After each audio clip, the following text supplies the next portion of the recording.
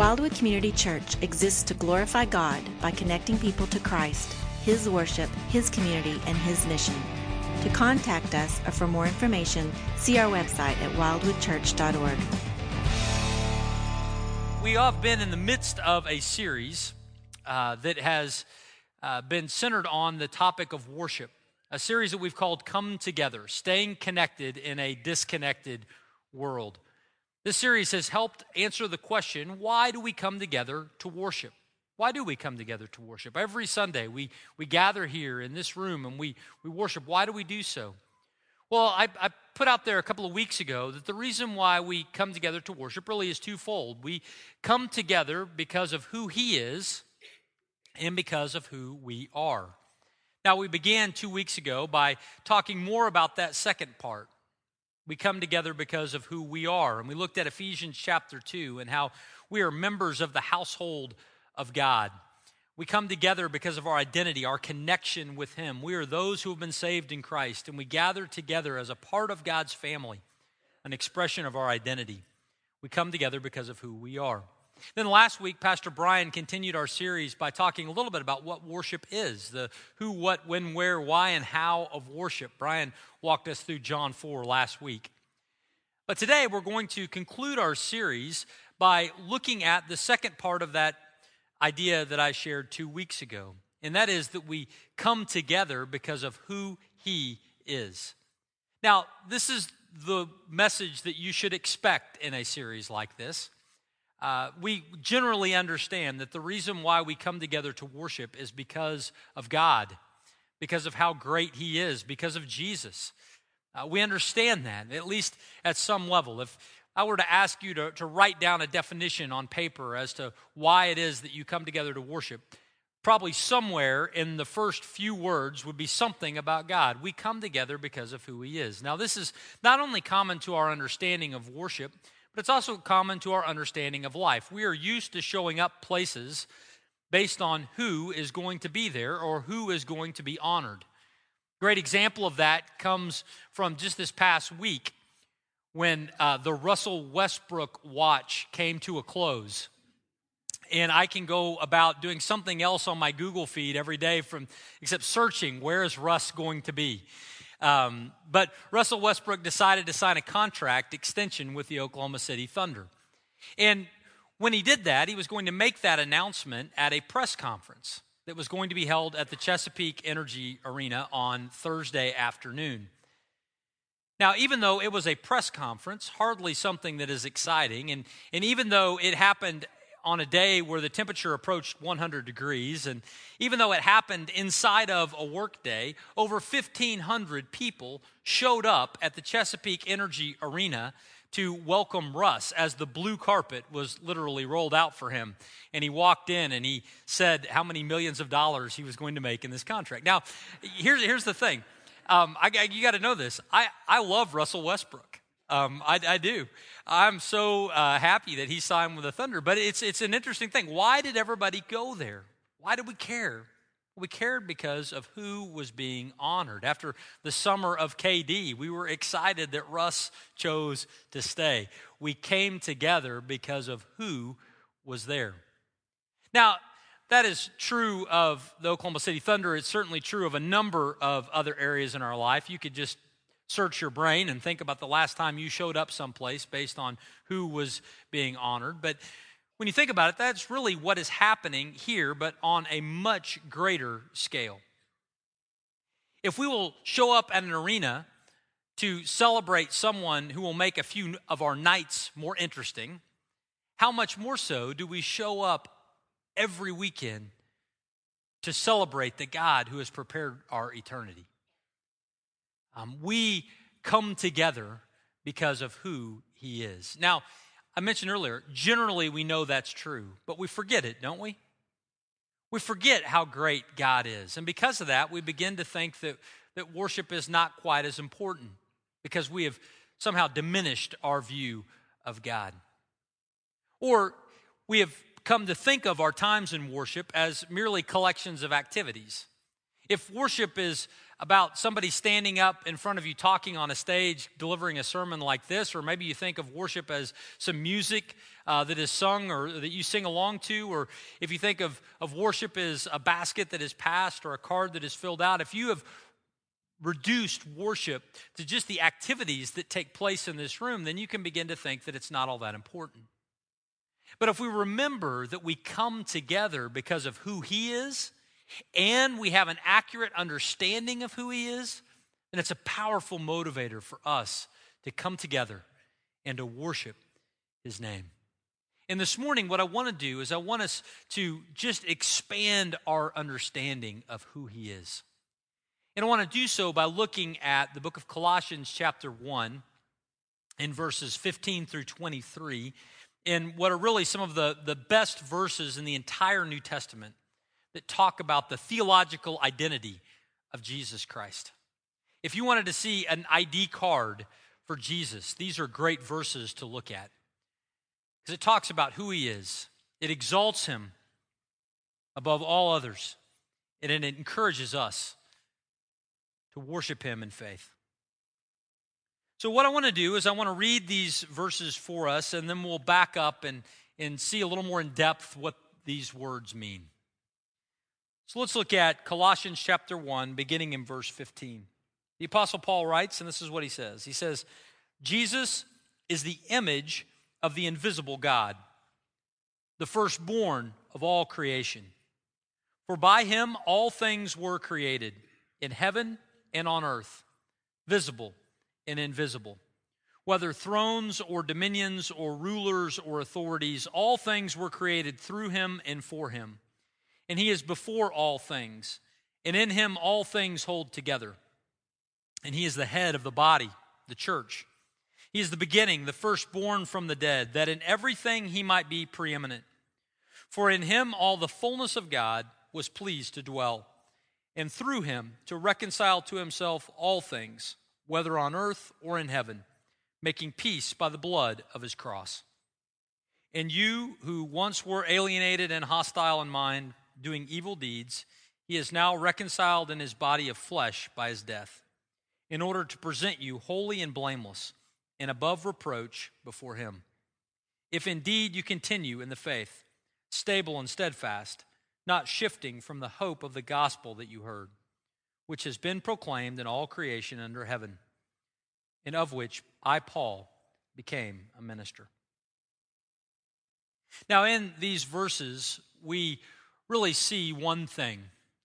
We're going to center our conversation today on this one point. We come together because of who He is. Paul is razor focused here on the identity of Jesus Christ. And so should we, as we consider why we would come to worship. We need to remember who it is that we are worshiping. Because we live in a world that wants to confuse us or diminish or dilute the reality of who Jesus is. And this is nothing new. This goes all the way back to the first century. The very first people who saw Christ, many of them confused the issue surrounding Him. See, Paul writes to the Colossians and he identifies who Jesus is because there was confusion in Colossae about the person of Christ. Now, I think that people in the first century have something in common with us. And that is that people in the first century might have been tempted to think that Jesus was someone who was interesting. People in Colossae, they would have been hard-pressed to argue that Jesus wasn't at least interesting. I mean, if nothing else, this was a man who had stories of miracles that he had done. He walked on water. He raised Lazarus from the dead. He himself had been risen from the dead. At the very least, people in Colossae would have had to have admitted that Jesus was at least a little bit interesting. At the very least, they would have had to admit that He was even more than interesting, He was influential. The fact that they lived in Colossae, a different town outside of Israel, and yet this truth had made it all the way to their doors, that they would hear about it, they had to admit that Jesus was at least influential. He inspired some people to go and tell others about Himself. And not only was he influential, not only was he interesting, but it would have been hard for them to argue that he wasn't important. At some level, Jesus would have been someone that would have been seen as important, that people would want to call themselves his followers. See, people in the first century, they couldn't get away from the person of Christ. He had lived just a few years before that. He was interesting, he was influential, he was important. But was he their Lord? Was he God? That really was the question. They knew something about him, but had they embraced him for who he really was? And this is the temptation that we face today in our world, isn't it? I mean, our world is a world that cannot argue that Jesus is not interesting. I mean, think of all of the movies that have been made about the person of Christ and the books that have been written, the stories that have been told. He's interesting. It's impossible for us to get away from the fact that he's influential. There are movements for Christ around the globe. There are people who have gathered in communities all over, speaking all different languages, who have gathered under the name of Christ, who see him as very important.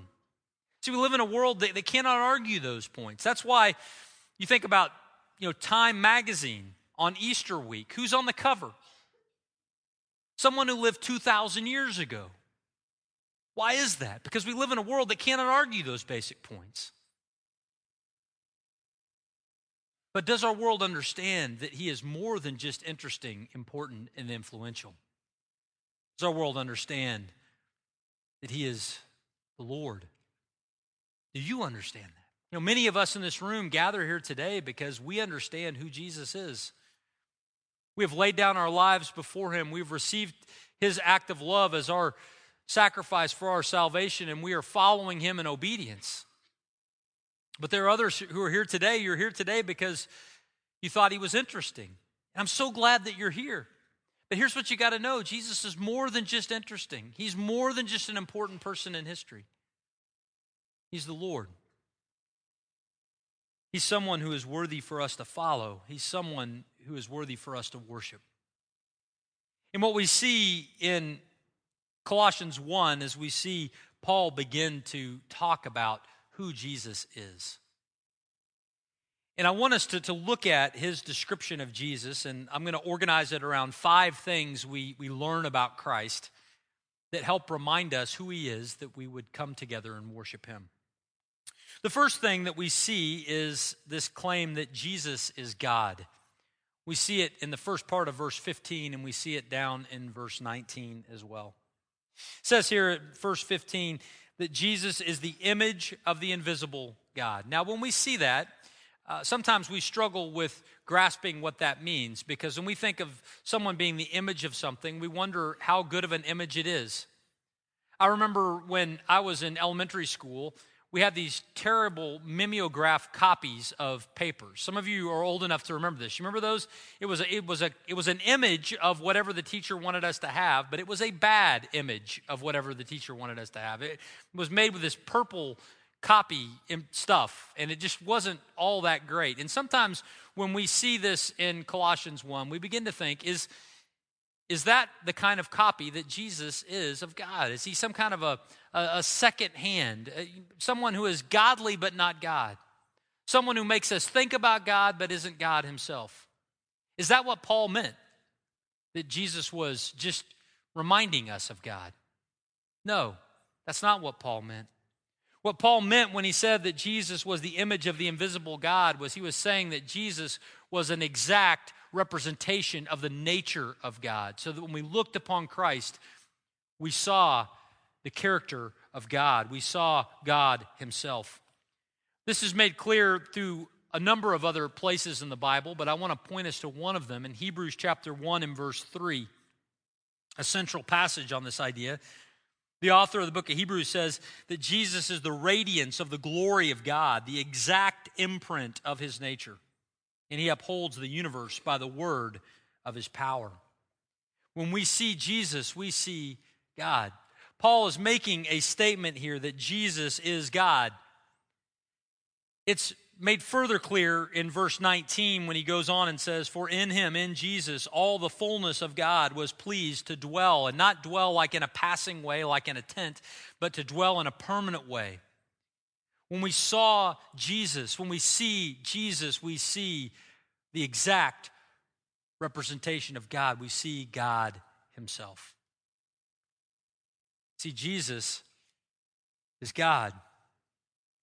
That's the reason why we can come and sing these songs. Our worship today was full of singing songs to God in Jesus.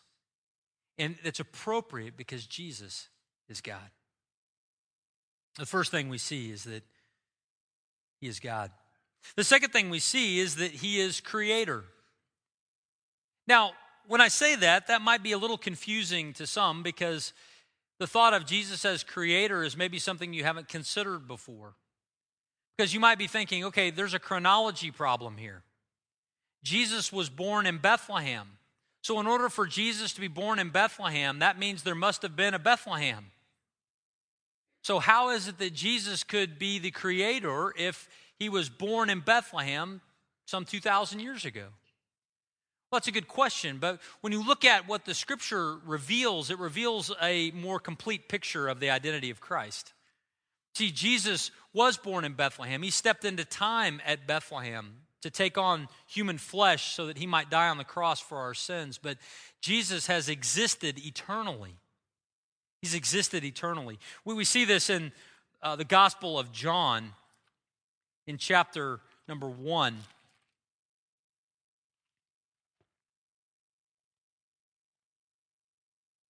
My fingers are sticking to the pages.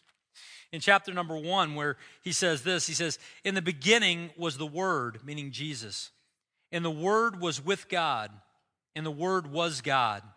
He was in the beginning with God, and all things were made through him. And without him was not anything made that was made." See, Jesus has existed eternally. There was never a point where he did not exist. And it was through Jesus that all things were created. That's the one that we gather and we worship today. And so when Paul writes in Colossians chapter 1 and the second part of the first verse, he makes this statement. He says that Jesus is the firstborn of all creation. Now, when we hear that, we might think, as some cultic practices in the world today think, that this is referring to the fact that Jesus was created. In other words, the firstborn of creation, some would say, means that Jesus was a created being who then created everything else. God created Jesus first, and then he created everything else. Now, that is an idea that the Scripture does not support. It doesn't support it because Jesus is God, and God has existed eternally. Jesus has existed eternally. But it also doesn't even support it from this verse.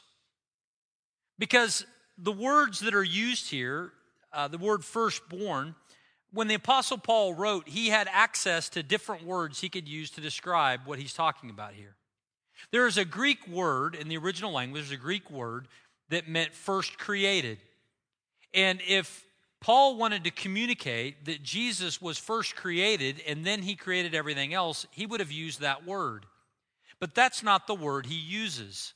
The word he uses is the word for firstborn. Now, when we say that something is firstborn, what is meant, biblically speaking, is the idea of having prominence over everything else. So by saying that Jesus was firstborn over creation, it's saying that Jesus is prominent over all creation. Flip back just a couple of pages to the book of Philippians, and in chapter number 2, verses 9 to 11, we see this clear. It says, "Therefore God has highly exalted Jesus and bestowed on him the name that is above every name, so that at the name of Jesus every knee should bow in heaven and on earth and under the earth, and every tongue confess that Jesus Christ is Lord, to the glory of the Father." By saying that Jesus is firstborn, he's tapping into that idea that Jesus is prominent. He is over all creation. Think of it in terms of being the firstborn or the heir to an inheritance. Jacob instead of Esau. Jacob was not the first one born, but he was the one who received the privilege of the firstborn.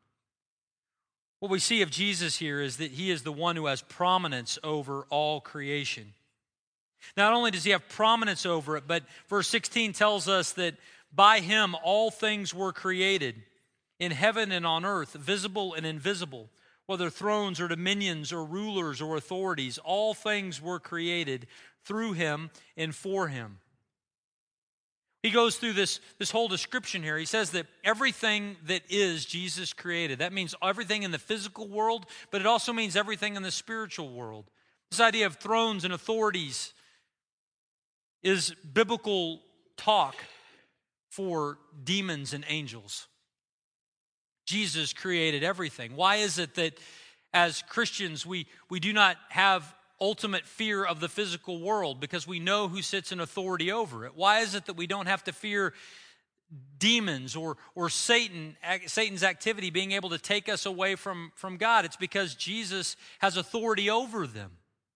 He is the firstborn of all creation. He sits in sovereignty over it all. And if Jesus says that we're good, then we're good.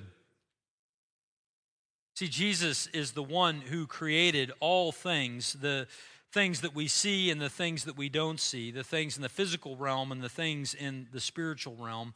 They were created through him. He's the one who had the power to do it, but they were also created for him so that he might receive glory and honor. Verse 17 goes on and says that Jesus is before all things, and in him all things hold together. If Jesus wasn't Jesus, then the world would blow apart. It would lose its connection and its meaning.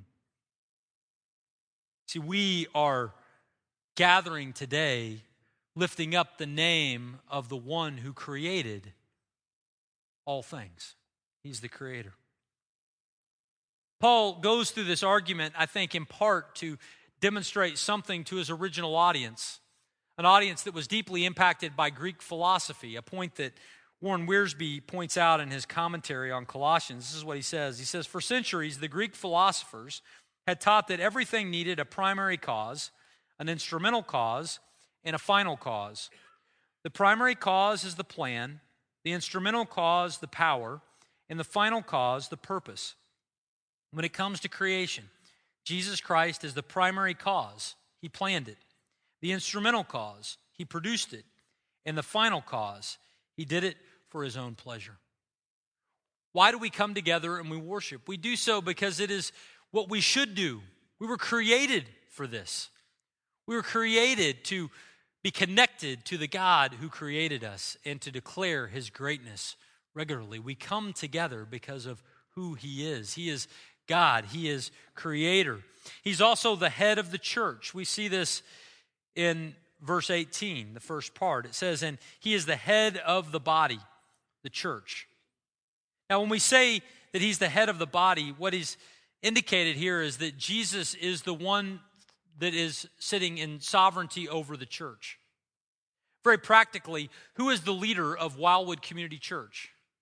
It's not me. And it's not the elders even at Wildwood. You know who the leader of Wildwood Community Church is? If we put together an org chart, who would be at the top? Jesus would. Why? Because he is the head of the church. He is the one through whom all churches are rightly identified. I'll give you an example about this. I've known Adam for 15 years. Over 15 years. We've been friends for a long time. And I know him. I recognize him when I see him. It always brings a smile to my face when I see Adam. But let me just make a confession. If all I saw was Adam's forearm, just a close-up picture of his forearm, I don't think I could identify him. Now, Kelly might be able to do that, but I couldn't do that. I couldn't identify him just by his forearm. How do I know that it is Adam? I know it is Adam by looking at his head. In the same way, when we think about the church, how do we know if a church is a true church? We know that by seeing if it is attached to the head. If a church calls itself a church but does not make much of Christ, it is not a church. Because it is Jesus who is the head of the true church. That's why when we open up his word and we listen to it. Why do we read this ancient book? We do so because it is Jesus' church. He is the head, so we will listen to his mouth as we read it. That's why we come together and we gather. He is the head of the church. We come together and we worship him here, and it's our prayer for Wildwood that we would be a place that would be known for Christ because it is his church. He is God. He's creator. He's the head of the church. Verse 18 continues, he has conquered death. He's conquered death. It says there, it says that he is the beginning, the firstborn from the dead, that in everything he might be preeminent. Now there's that word again, firstborn. And this use of firstborn actually helps us understand the other one. Because when you think of it, was Jesus the first one who was ever resurrected? No. Can you think of another example of somebody who was resurrected before Jesus? How about Lazarus in John chapter 11?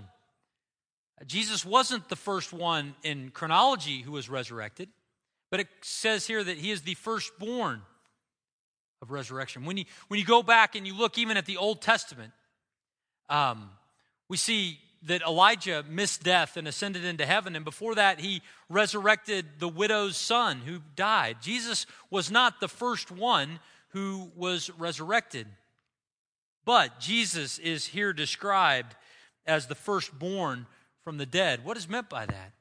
What's meant by that is that Jesus is the one who is prominent over death. He is the one who has conquered death. He is the one who sits in sovereignty over death, therefore able to give life to all those who believe in him.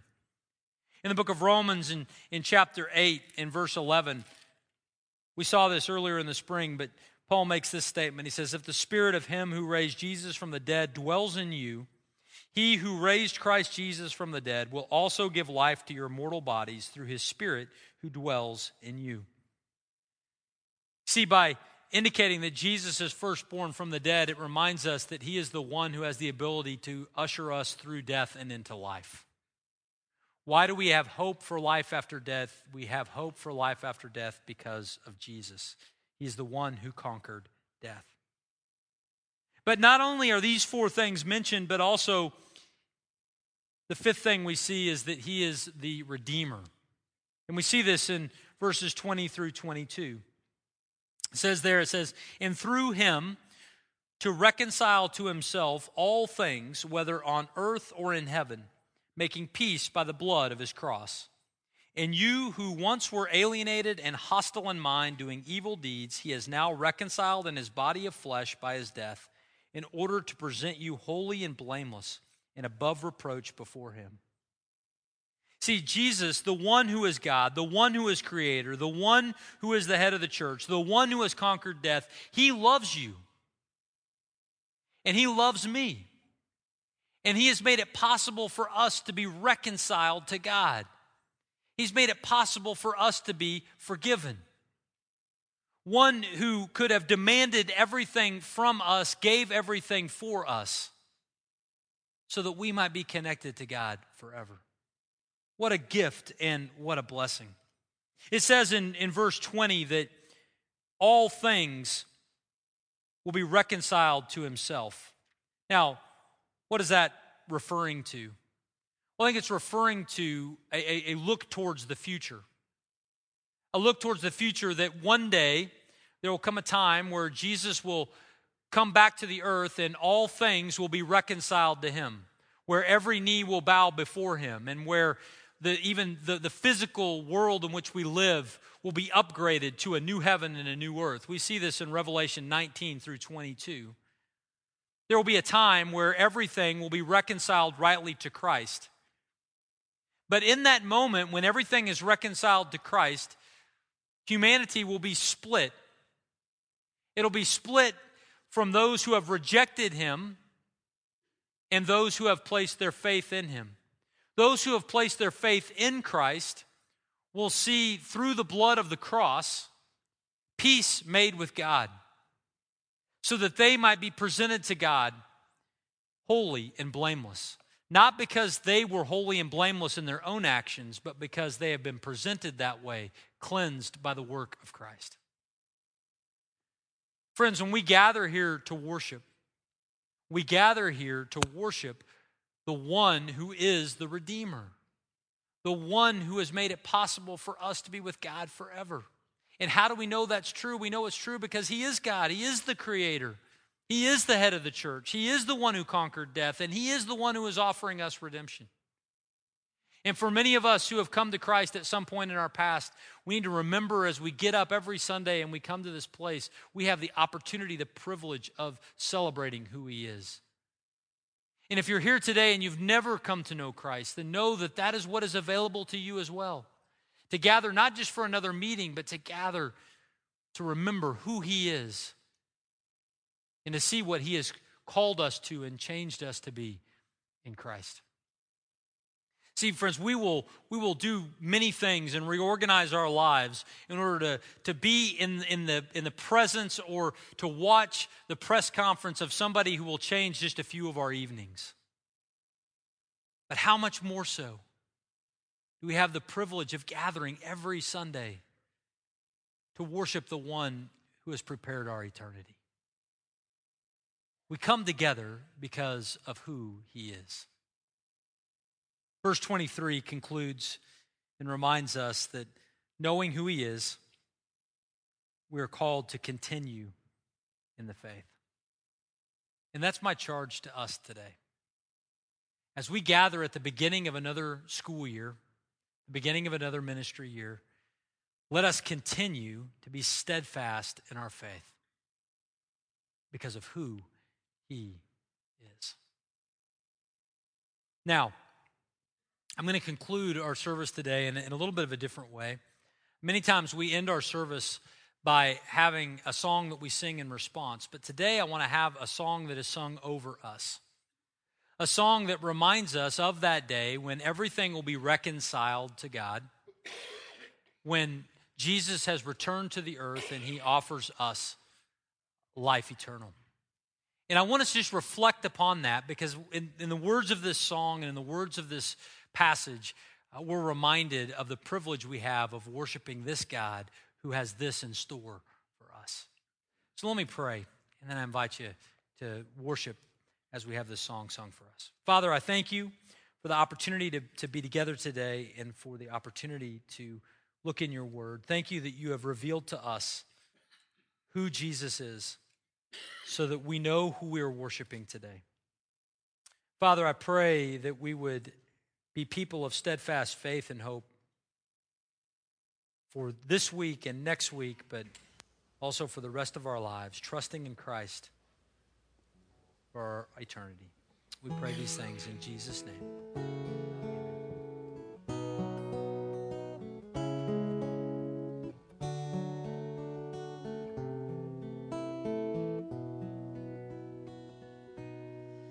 Timeless theme, earth and heaven will pass away.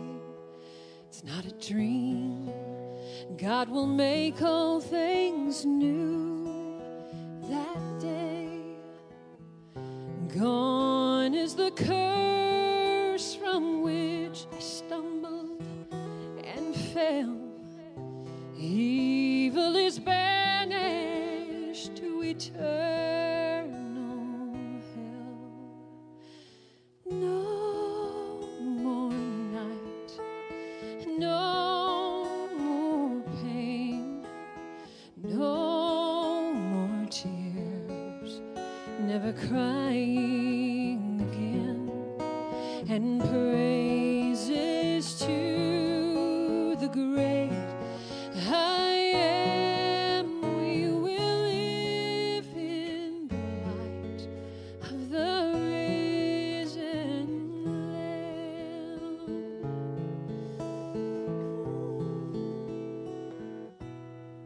See all around, now the nations bow down to sing. The only sound is the praises of Christ our King. Slowly the names of the book are read. I know the King said, to dread. No more nights, no more pain, no more tears, never crying again. And praises to the great I am. We will live in the light of the risen Lamb.